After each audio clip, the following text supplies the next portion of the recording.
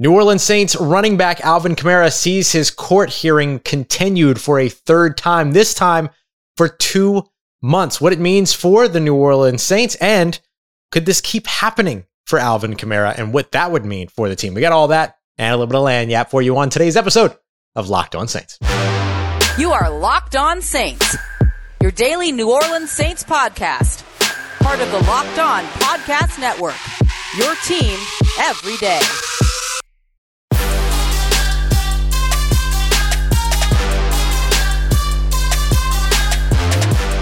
What is good, Who Dat Nation and Who Dat family? Welcome into another episode of Locked On Saints, your daily podcast covering your favorite team, the New Orleans Saints, part of the Locked On Podcast Network, your team every day. Thanks so much, as always, making Locked On Saints your first listen of the day every day. Don't forget, we're free and available on all podcast apps and on YouTube as well. And I'm your host, Ross Jackson, at Ross Jackson Nola on Twitter, your New Orleans Saints expert, credentialed member of the media. You can find me every day over at USA Today's Saints Wire, Tuesdays on Locked On NFL, and here with you every single Monday through Friday on Locked On Saints. And the biggest story for tonight's episode is simple. Alvin Kamara very likely now set to be available for the New Orleans Saints to open up the season, which changes everything about that New Orleans Saints offense. Alvin Kamara's court hearing was scheduled for today after being continued, or in other words, postponed twice. And now it has been postponed or continued a third time for 2 months, according to reports. That means that the New Orleans Saints running back should be available for the first 3 weeks of the season before that hearing even takes place. So we're going to break down what that means for the New Orleans Saints. We're going to break down whether or not we should continue to see this going on all throughout the season, and of course, what it means if Alvin Kamara ends up suspended late in the season. But the first big takeaway here, when we look at this, is that there has been a lot of conversation around Alvin Kamara based upon his legal proceedings. Remember, the NFL is not going to hand down any kind of discipline until the legal process has come to a close, until that legal process has concluded. That legal process could conclude with a guilty verdict, a not guilty verdict. It could be that charges get dropped. It could be that he's found guilty but of a misdemeanor. It could be that the charge drops to a misdemeanor and then things settle out of court. There's so many different ways that this can all end up sort of coming to a conclusion, but that has to happen in the court of the law first before the court of the NFL even so much as steps in. There's a couple of different reasons for that. First of all, you don't want to act too quickly and then something come up in the case that you weren't prepared for. You don't want to influence the court, because if the NFL suspends Alvin Kamara for the first 6 games before the legal process has wrapped up, that's effectively the NFL saying, well, we think he's guilty. And so all of those things end up impacting the legal process, and it shouldn't be that way, right? The legal process should impact the NFL's process, not the other way around, especially considering some of the decisions that the NFL continues to make. So with that being the case, we shouldn't expect Alvin Kamara to not be available at the beginning of the season, because at this point, that hearing isn't even going to happen again until October. So that means that he should be available to start the season for the New Orleans Saints, barring anything unforeseen. So what does that mean? First of all, it means that the New Orleans Saints open up against 3 division rivals with their key piece in Alvin Kamara. That's big because that allows the New Orleans Saints, if they can go 3-0 to open the season, to get a nice little jump start on the division. Alvin Kamara, of course, a huge part in that conversation. The other way that it ends up impacting the New Orleans Saints is that they can now basically focus going into the season throughout training camp, knowing they'll have Alvin Kamara to open the season. They'll need to be prepared to not have him at some point during the season, potentially, but we'll talk about why that might not be the case here in just a second. It also lessens any concerns in the running back room behind Alvin Kamara and Mark Ingram. There have been a lot of question marks about undrafted free agent Abram Smith. Can he rise to the occasion once that gap starts to close up between the veterans and the young guys? Can Tony Jones Jr. be the guy the Saints hoped that he would be after a fantastic training camp and preseason last year? Does Devin Ozigbo end up becoming a guy that, is maybe a little bit unsung, but has been the most consistent running back, in my opinion, behind those guys? Does Malcolm Brown solve your problem in terms of getting another veteran running back? Now, you don't have to answer those questions with as much urgency as you would have had Kamara gone to that hearing today, or had that hearing remain today, and he could have allowed maybe his representation to handle him, things like that, especially with him as a defendant. And, if he would have ended up being found guilty in that or going to a trial after that or whatever, then that could have influenced the NFL. Things could have moved a little bit more quickly. Now, it doesn't look like that's going to be the case. And speaking of things not moving quickly, is there a reality that this ends up playing out throughout the entire season? Yeah, there is a chance that this continues again. I mean, one more continuation takes this thing from October to December, takes this thing from October to January. I mean, at that point, you have the legal process that would then need to just get started and then wrap up before the NFL comes through. You have a little bit of a delay before the NFL comes through with their discipline. You can then appeal the NFL's decision, and you can play in the midst of that appeal, which usually takes a couple of weeks as well. One of the reasons why Deontay Hardy's suspension last year was so late in the season was because of the appeals process taking a couple weeks. So there's a chance that Alvin Kamara plays the entire 2022 NFL season, and then this comes back around in 2023. That's the good news. The sort of worst case scenario is if you get to, let's say, week 12, and then all of a sudden, Alvin Kamara ends up suspended for the last 6 games of the season while you're potentially fighting for a playoff spot, let alone playoff positioning. So certainly don't want to see it go that way. But even then, at least you have the entire season to figure out where you want to go behind AK, whether it be with Mark Ingram, and you know how his health is going to hold up by the time you get there, or one of these other younger guys that ends up popping off. But again, you're going to replace Alvin Kamara with a committee as opposed to just replacing Alvin Kamara within the committee. So all in all, good news for the New Orleans Saints. There's still a lurking question mark about if this takes place at the end of the season, how that impacts them. But I think you look at the New Orleans Saints and sort of their calm around this entire situation, and you know that maybe they know something that we all don't know. And so far, we're seeing all of that play out. It's one of the reasons why I'm not too worried about the whole Tyrann Mathieu thing, because the organization doesn't seem to be worried about it. So far, that's proving right with Alvin Kamara. I imagine that would prove right with Tyrann Mathieu as well. Coming up next, we're going to take a look at some camp highlights from day 5. I can't play them here on YouTube, but we can certainly talk through them because that New Orleans Saints defense absolutely dominated with the pads going on. So we'll break all of those big plays down as we continue on with today's episode of Locked On Saints. And of course, we're able to do this every single Monday through Friday thanks to our exclusive online betting partners over at BetOnline. You want to check out win totals for the New Orleans Saints, game odds for 11 regular season games, as well as the Houston Texans playoff game, which is just about a week and a half away, which is absolutely insane that we're already that close to football. There's football this Thursday. The Hall of Fame game is this week. So you want to get in on any of those odds, you can check all of them out over at BetOnline. You can also get in on the NBA, MLB, NHL, combat sports, there's esports, there's so much for you to check out. Horse racing, golf, whatever. They've got it for you over at BetOnline, your number one source for all sports wagering information, sports wagering articles, sports wagering podcasts, advice. All of it is there for you. You can get to it via your mobile device, laptop, desktop, whatever it is that you use, so you can keep up with all the trends and action over at BetOnline, where the game starts.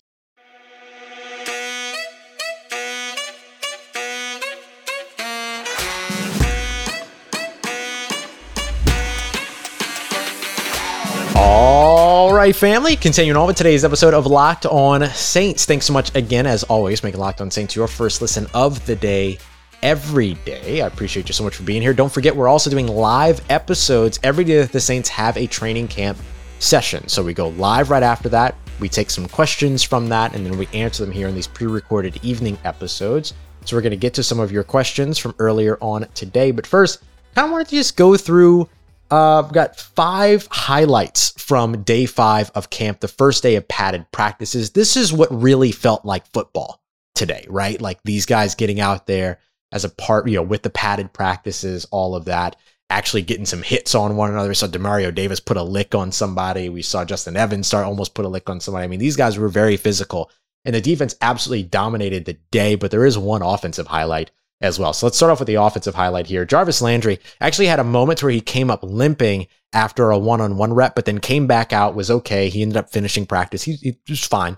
We'll see what happens once he gets the rest on it. You know how it is sometimes. You don't feel it until later. So it's definitely something to watch. But he went out and put an absolutely devastating move off the line of scrimmage on cornerback Bradley Roby. He comes off the line, and we talked about this months ago now, weeks ago now, and we should reprise this conversation. One of the things that's going to be different about the New Orleans Saints wide receiver core in 2022 that wasn't there in 2021 was their ability to create separation. Chris Olave, Michael Thomas, Jarvis Landry, all of these guys, really, really good at creating separation. They're subtle with their hips. They stay low. They sell vertical routes. Remember, for any wide receiver coming off the line of scrimmage, you want to convince by driving upfield, keeping your shoulders low, keeping your hips low, all of that. You want to convince that DB that you are trying to fly right past them. And then you take your break out of that, keeping your hips low and doing all of these other things. So Jarvis Landry showed you why that's so valuable. He came with a stutter step off the line of scrimmage, ended up pushing upfield, but making a quick cut inside, completely lost Bradley Roby, left him in the dust, and ended up getting what would have been a short yardage gain that he could have put some yak yards on afterwards. That's the type of thing we haven't seen in New Orleans, or didn't see in New Orleans that much in 2021, that Jarvis Landry brings you with that veteran savvy for you. Okay. Now let's get to the defense. I love me some defense. The New Orleans Saints defense has been absolutely outstanding. Demario Davis was asked after practice, does this New Orleans Saints defense have what it takes to be the best defense in the NFL next year? And he was basically saying, like, look, we're not trying to be the best defense in the NFL in 2022. We're trying to be the best defense ever. So that's the way, the mentality that these guys are going on. And the chip is on the shoulder, and you can see it play out.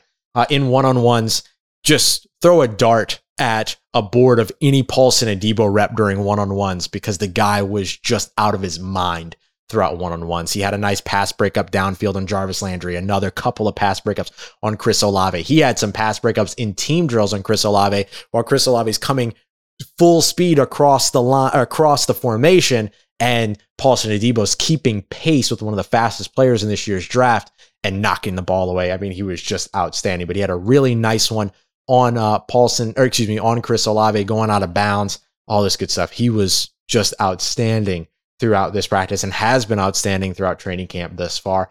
Another defensive back comes up with an interception today, not just Justin Evans, but DeMarcus Fields also got one on one-on-ones. If it wasn't an interception on one-on-ones, it might have been my play of the day earlier today. We'll rehash our play of the day here in just a second. But he got an interception on Kevin White in one-on-ones that was literally just taking the ball out of his hands. I mean, he is in blanket coverage over Kevin White. The ball drops in, and he just basically says, "Excuse me, that's mine now." Kind of the way that like Shaq would, like, instead of just blocking a shot or a layup off the backboard, he just like grab it. It was that kind of attitude. Like, just really, really good stuff from DeMarcus Fields there. I don't know how he came up with it, because he never really turned around. But hey, sometimes you see the receiver come up with his hands to make a catch, and your role as a wide receiver is to do what? Or as a DB is to do what? Get your hand in between those hands. He just ended up taking it all away from him. Ended up just taking the cookies, as they would say in the Pelicans broadcast. Caden Ellis had a beautiful run stop today. The Saints did a lot of their early team period was a lot of run. And, getting the pads on, really got an opportunity to see the offensive line and defensive line and see the linebackers and running backs really go after one another. And Caden Ellis was all over the field throughout the run game. He, as well as DeMarco Jackson, making some really nice plays in the run game. So too did Shy Tuttle. A lot of standouts in terms of what the run protection is going to be. But there was one in particular.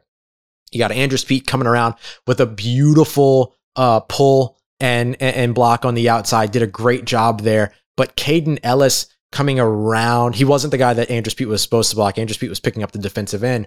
But Caden Ellis came around the formation almost from the other side and ended up just beating everybody else to the hole effectively. Sort of like what you see Demario Davis do pretty consistently, to where, Demario Davis is already through making a tackle before the offensive line or the blockers that are responsible for him even turn their heads upfield. That's kind of what Caden Ellis did too. So a really, really nice play and series of plays by him. Again, Shy Tuttle with some nice damage in the run game as well, particularly on the defensive interior. And then finally, my play of the day was Justin Evans stepping in front of Kevin White on the Ian Book pass. Look, Ian Book underthrew it. Not a lot of velocity on that ball. And Book has done a really great job throughout camp so far, making the right decisions, being accurate, all of that. This one, he just took a shot down the field, took a little bit of a risk, probably would have been sacked before he threw the ball anyway. That third string offensive line did not hold up great against the third string defensive line today. But Justin Evans being able to come up and make that interception is good. I mean, you're able to see him Read Ian Book. I know. I'm sorry. I had to get one in there. It was scholastic. What Justin Evans was able to do. But I mean, the reason why it's so important is because let's not forget that outside of Alvin Kamara's legal process, there's also the Marcus Maye legal process on the way this month too, for a DUI from like 16, 17 months ago, for over a year ago, that could end up, he could end up going through that legal process, that coming to an end before the season, and he could end up suspended for the first 3 games of the season, right? So now you have a guy like Justin Evans who's showing you all of the great things that he can do, and he could be that guy along with PJ Williams, Tyrann Mathieu when he returns, Smoke Monday, Bryce Thompson, whoever the other safeties are that rise up there or that come up there, including CJ Gardner-Johnson. He'd be one of those guys that helps you at that position while you're down a Marcus Maye to open the season, for instance, if that were to be the case. So really good stuff from Justin Evans. The Saints have real good depth all along the secondary, but specifically at safety, which is a really, really nice luxury to have for an NFL team. And speaking of really, really nice luxuries, I have a really, really nice luxury. I get to get questions from you to discuss in these evening episodes. So we're going to lead off with a quick look at the way that the safety adjustments, the safety play might adjust in 2022. What might be different with the combination of Marcus Maye and Tyrann Mathieu versus the combination of Marcus Williams and Malcolm Jenkins? And do the New Orleans Saints have one of the top secondaries in the NFL? Well, I answer all that and more as we continue on to wrap up today's episode of Locked On Saints.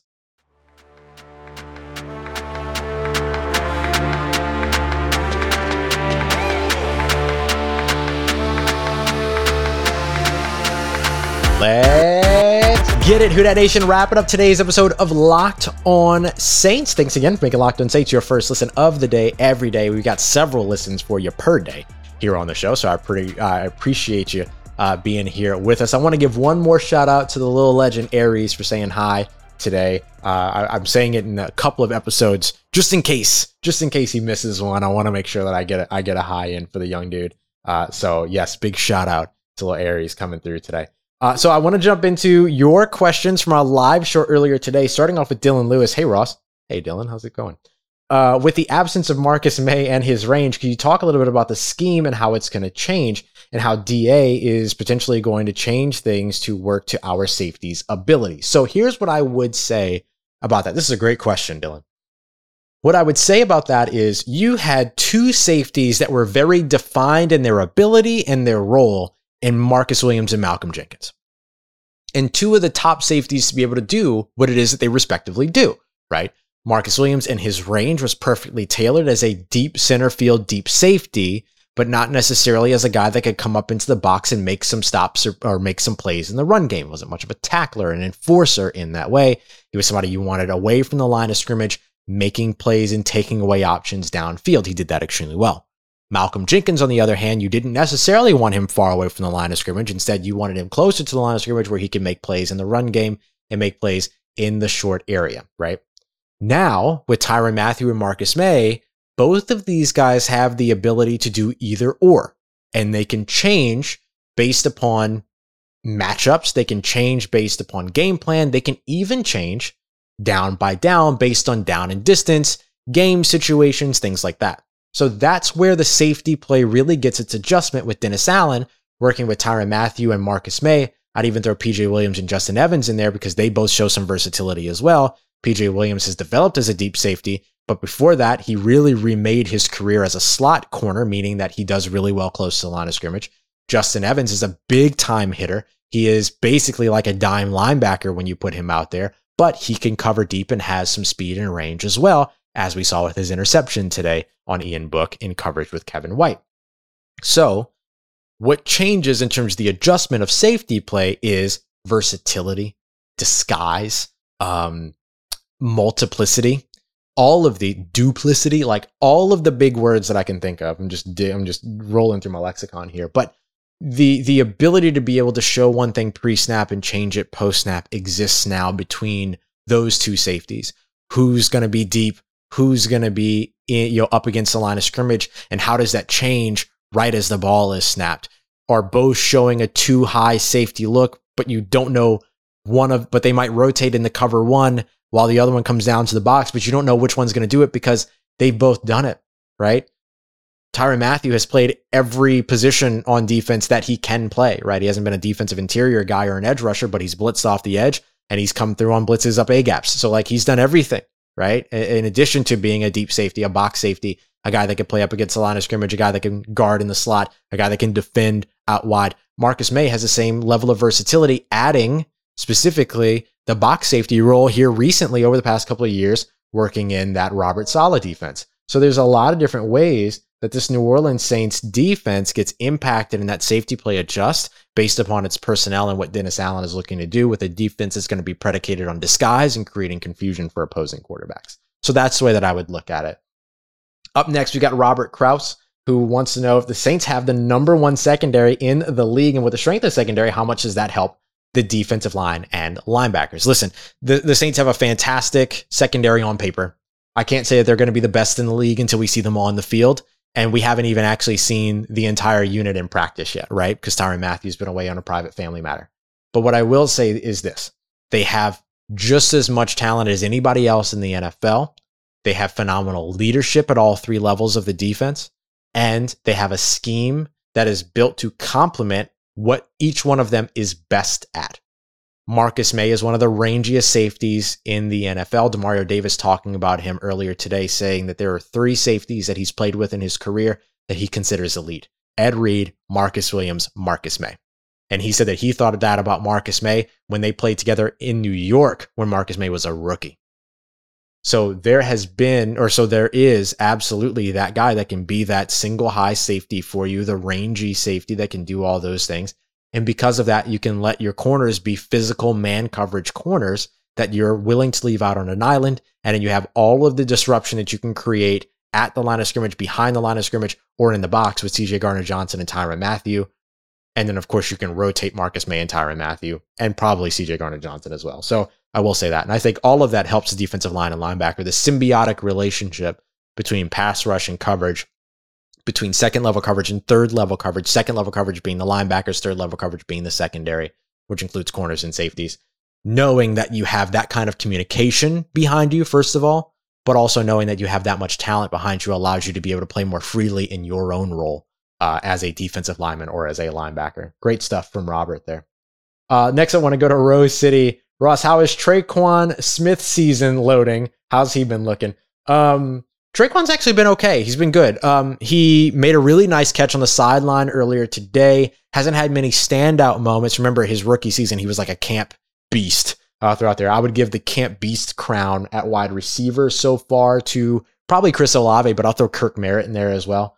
But for Tre'Quan, like the big thing is now that the pads are on, we get to see him a little bit more in his role as a run blocker, as a protection player, as somebody that can sort of serve all these different roles. So I think that now this week, you'll probably start to hear a little bit more about Tre'Quan Smith and what he does all over the place, as opposed to without pads on. We're going to go next to Apollo number 1. Question for the later show. Do you think that the defense being dominant over the offense raises questions about the offense so far in training camp? I don't think so, because there's a couple of things to remember here. The offense has less continuity than the defense, right? The defense is majority returning most of its players. There's some changes at key positions like safety, but even right now, you're not dealing with one of those changes because Tyrann Mathieu's not in the building. So PJ Williams, who's played the role before, is there. So the communication, cohesion, continuity, communication, all that stuff is there for that defense. On the offense, you're still working that out, right? You've got Trevor Penning and James Hurst rotating at first team, mostly James Hurst. You've got new wide receivers. You don't have Michael Thomas to your full usage yet, all of that. So there's all of those pieces that I think are a big part of it. So I wouldn't say that there's any reason to be concerned about the offense, but you're welcome to feel really good about the defense. And we'll see if these guys can start getting going a little bit more back and forth with one another as the offense kind of settles in, and especially as Michael Thomas gets back out on the field. And we're going to wrap up with basically a pair of questions here from Keeping It Real Who Dat Sports podcast, who asked, how's Landon Young looking in pads? Any sign of improvement? But also wants to know about the defensive ends that Trevor Penning was going up against. So Landon Young, I'll tell you this, he had a fantastic presser to where we kind of got to talking about like 6 offensive line, jumbo tight end sets, if the offensive line sort of looks at that as an additional opportunity to get out on the field, all that. He has a really, really good mind for the game. And he's actually looked pretty good over the course of camp. He's getting first team reps at right tackle in place of Ryan Ramczyk every now and then. They're sort of taking it slow with Ryan Ramczyk. Ramczyk's not showing any signs of injury or anything like that. It's just that, like, the guy knows the offense, so you might as well give Landon Young a little bit more opportunity out there. And so he has looked fantastic out there, if we're being completely honest. Like, I'm not saying that he would be somebody that's going to like jump into a starting role or anything like that, but his ability to play both left and right tackle is something that they're working on. And it sort of makes me wonder, I've sort of been touting Calvin Throckmorton as the guy to where if James Hurst ends up starting at left tackle, that Calvin Throckmorton would become that tackle eligible, that additional sixth offensive lineman. But now throughout camp, I'm actually starting to lean a little bit more to Landon Young. I keep doing that, who is focusing at right tackle for the most part right now, but knows how to play both sides. That could be of real good value for New Orleans. So has there been any sign of improvement? Absolutely, when it comes to Landon Young.